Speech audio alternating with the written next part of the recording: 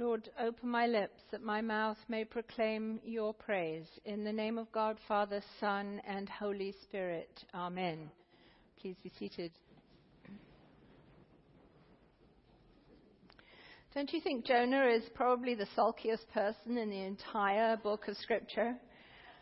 I mean, truly, I'm going to die. I'd rather die than live.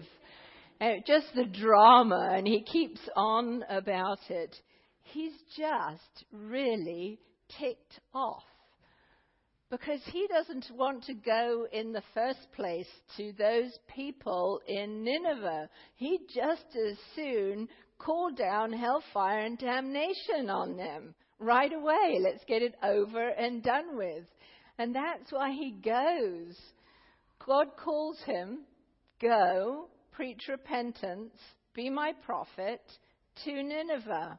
And instead, what does he do? He goes the exact opposite way. He heads out to Tarshish, gets on a boat. What was he thinking? He knows about God. He knows God knows where he is. He's trying to escape on a boat, and then what happens? Well, this humongous storm comes, and the sailors are throwing everything they can do overboard, and finally Jonah says, actually, it's me. I'm the reason for this because I'm trying to get away and out of God's will. Throw me overboard. And they go, no, we're not going to do that. And he says, yes, sorry, folks, going to have to do that because otherwise we're all going to go down. So they throw him overboard. And, he ends up in the belly of a fish. And, of course, Jesus refers to this, doesn't he? When later on they're asking for signs, and he says this adulterous generation will be given one sign, and that's the sign of Jonah, 3 nights and 3 days in the belly of a whale. And so finally Jonah prays to God, and God makes the fish vomit him up on the shore. And so he drags his feet all the way to Nineveh. Don't you just see? He just does not want to go there. He doesn't want to go and preach the love of God, that repentance brings new life. And so he trudges across the city. 40 days and Nineveh's going to be destroyed. And he's walking. It takes a few days to get across the city. And he's astounded that people are actually listening to him. And that makes him even more ticked off, because now they're repenting of their evil ways. And they're turning to God. And then the king himself hears about it. And the king sends out a decree and says, okay, everybody, repent, fast, put on sackcloth and ashes. You know where Nineveh is, of course. Nineveh, the ruins of Nineveh now are on the other side of the Tigris from modern-day Mosul in Iraq, the Assyrians. He was sent to Iraq. He was sent to the people who had been desperately cruel to his fellow Jewish citizens, who had overthrown them, who had conquered them. He didn't want God's mercy on them. He wanted God's justice on them. He wanted them blown off the face of the earth. And so here he is. He goes outside of the city, and he's just plain pouting. He's sulking. I might as well just die. I don't want to live anymore. And he sits down, and God is gentle with him. Jonah builds a booth for himself. God makes branches come up and over him to shelter him from the heat. And he sleeps through the night. He's just waiting to see. Maybe they won't repent after all. Maybe it'll get blown to smithereens even now. And then he wakes up in the morning and the branches are gone. Let me die. I don't even want to live anymore. And the Lord says, why would you be angry? Why are you angry? You didn't labor to have that grow? And you got the shade of it while it was there? If I can do that for you, Why would I not show mercy as they've changed their hearts in Nineveh for 120,000 people besides animals? And Jonah replies to God and says, I knew this about you. I knew this is who you are. I knew that, and that's why when I was in my own country, I went away. Says, O Lord, is not this what I said while I was still in my own country? That's why I fled to Tarshish at the beginning, for I knew that you are a gracious God and merciful, slow to anger, and abounding in steadfast love, and ready to relent from punishing. See, it's God's graciousness that he fled from, not for himself. He was ready to take God's graciousness for himself. He didn't want God's graciousness for his enemy, for the people in Nineveh. It's that character of God, though. That's what the psalmist knows about the character of God. The Lord is gracious, full of compassion, slow to anger, and of great kindness. There's another people angry at the graciousness of God in today's gospel reading. Jesus is telling this parable to his disciples. He says, as a landowner goes out early in the morning, goes out, brings people to work in his vineyard. But first of all, they agree on what's a good daily wage, what's an honest daily wage for the landowner to give and for them to receive. And he goes out a few hours later and finds some more people in the marketplace, invites them into work in the vineyard. He goes out again 2 more times, noonday, 3 o'clock in the afternoon, invites them to come in and work in the vineyard. And then at 5 o'clock, an hour before the close of the working day, he goes out and finds yet others who nobody else has wanted to touch. Nobody else is invited into work. And he finds them and he says, why? Well, because nobody's hired us. He said, well, I do. I want you. I want you to work in my vineyard. Come and work in my vineyard. And then he tells the steward at the end of the day to start by paying the ones who worked the least amount of time, who came in the last, to pay them first. And to pay them the exact same wage that the first people who had gone out to work were given. And so he pays them. Imagine their joy. We get the same amount as the ones who were here in the beginning. The ones who went out in the beginning are not so happy. They're grumbling about it. They thought they'd get a little bit more. Jesus, of course, is talking about being invited into the kingdom and all that that entails, because God's the one who's inviting the people into his kingdom life, the work in the kingdom. We all get to be workers in the kingdom. It doesn't matter when the Lord calls us into that work. And it's not that our work earns us anything in the kingdom. It's not that we can say, notch one up for me, I just did this good deed. Because there's nothing that we can do that can earn our way into the kingdom. That has been freely given to each and every one of us. This is a wonderful parable for those who have family or friends who do not yet know Christ, but might come to know Christ at the very end of their lives. They're still in the kingdom.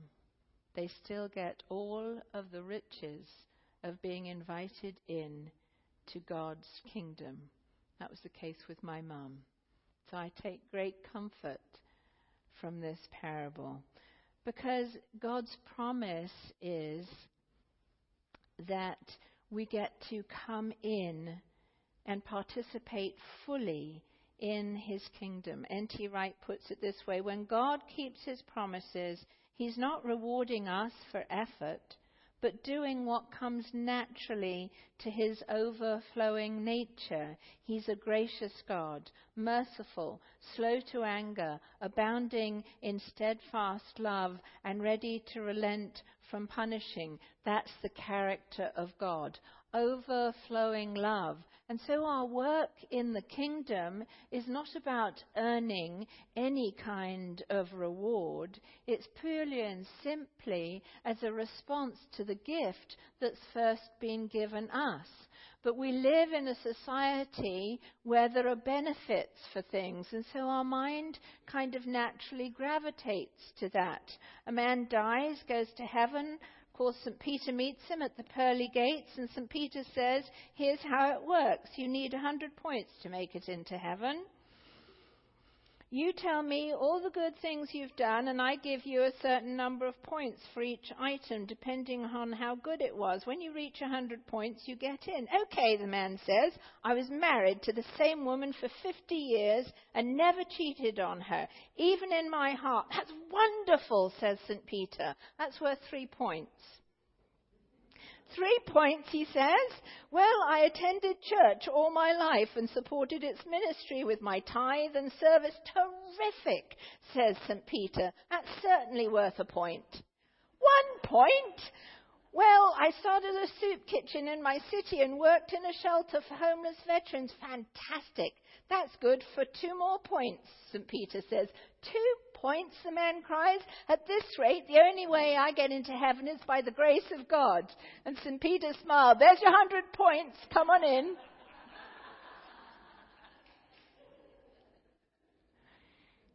So we don't earn our way into heaven. The Lord just says it's by the grace of God. It's his graciousness. He just welcomes us in. And we get to be workers in the vineyard, and that's our blessing. It doesn't matter when we're invited in. Paul is that ultimate model for the vineyard worker. It's not about him. It's never about his reward, what it is to him. It's always about sharing Jesus. It's just about sharing the love and the peace and the joy of Jesus. That's all he wants to do. He's writing this amazingly joy-filled, rejoicing letter to the church in Philippi while he is in prison, not knowing whether the next day he might be pulled out and beheaded for his faith. He doesn't know. He does not know the outcome, and he's strapped to Roman soldiers all the time in prison, waiting for the outcome of a trial. And yet he writes to the church in Philippi, to live is Christ, to die is gain. And I don't know which is better. Actually, I'd like to die and be with Christ. He's not being morbid. It's just he loves Jesus so much that to be in his closer presence is what he desires. And he says, but to live is better for you so that I can support you and I can continue to encourage you and I can continue to share Jesus with other people who don't yet know him and don't know his love. So that's probably what will happen. That's what will happen at the end. I won't be executed. You see, he can always see, in whatever situation, he can work it so that Christ and God are given the glory. Because he tells the Philippians at the beginning, even though I'm in jail, even though I don't know from one day to the next whether or not I'm going to be beheaded, because that's what would have happened to a Roman citizen, he said, but I'm getting to share the gospel even in jail because I'm strapped to these Roman soldiers. And so I've got a captive audience. So he's sharing the gospel to the entire Praetorian Guards. And in doing so, in his imprisonment, others are coming to know Jesus. So what was meant for evil, he's turning it around. You can imagine, can't you, the Roman soldiers, oh gosh, another day of listening to Paul. And yet, at the end of it, it's like, wow, he's really making sense. Does this Jesus really love me? Am I really loved by Jesus, who is God? So Paul says, I will rejoice, for I know that through your prayers and the help of the Spirit of Jesus Christ, this will turn out for my deliverance, as it is my eager expectation and hope that I will not be at all ashamed, but that with full courage, now as always, Christ will be honored in my body, whether by life or by death. It's not the only time that Paul has relied on the prayers of others to sustain him in his ministry. We hear it over and over again that he asks them to pray for him, for his ministry, as he shares Jesus with others who've not yet known him. He says it to the Corinthians, you also must help us by prayer, so that many will give thanks on our behalf for the blessing granted us through the prayers of many. Do you know that the Lord is still calling workers into his vineyard in the land of Nineveh, in Iraq? People are sharing the love of the God who is merciful, gracious, slow to anger, abounding in steadfast love, and ready to relent from punishing. We're called into that ministry of prayer. We're called into deep prayer for our brothers and sisters who are facing such terror and violence at the moment. In all of those areas, deeply a burden of prayer. By that I mean that we remember it all the time, and we're deeply prayerful for them, and that we're also deeply prayerful that those who are perpetrating this evil, that Jesus will come to them and change them, that they will hear the voice of Jonah again saying, God is merciful.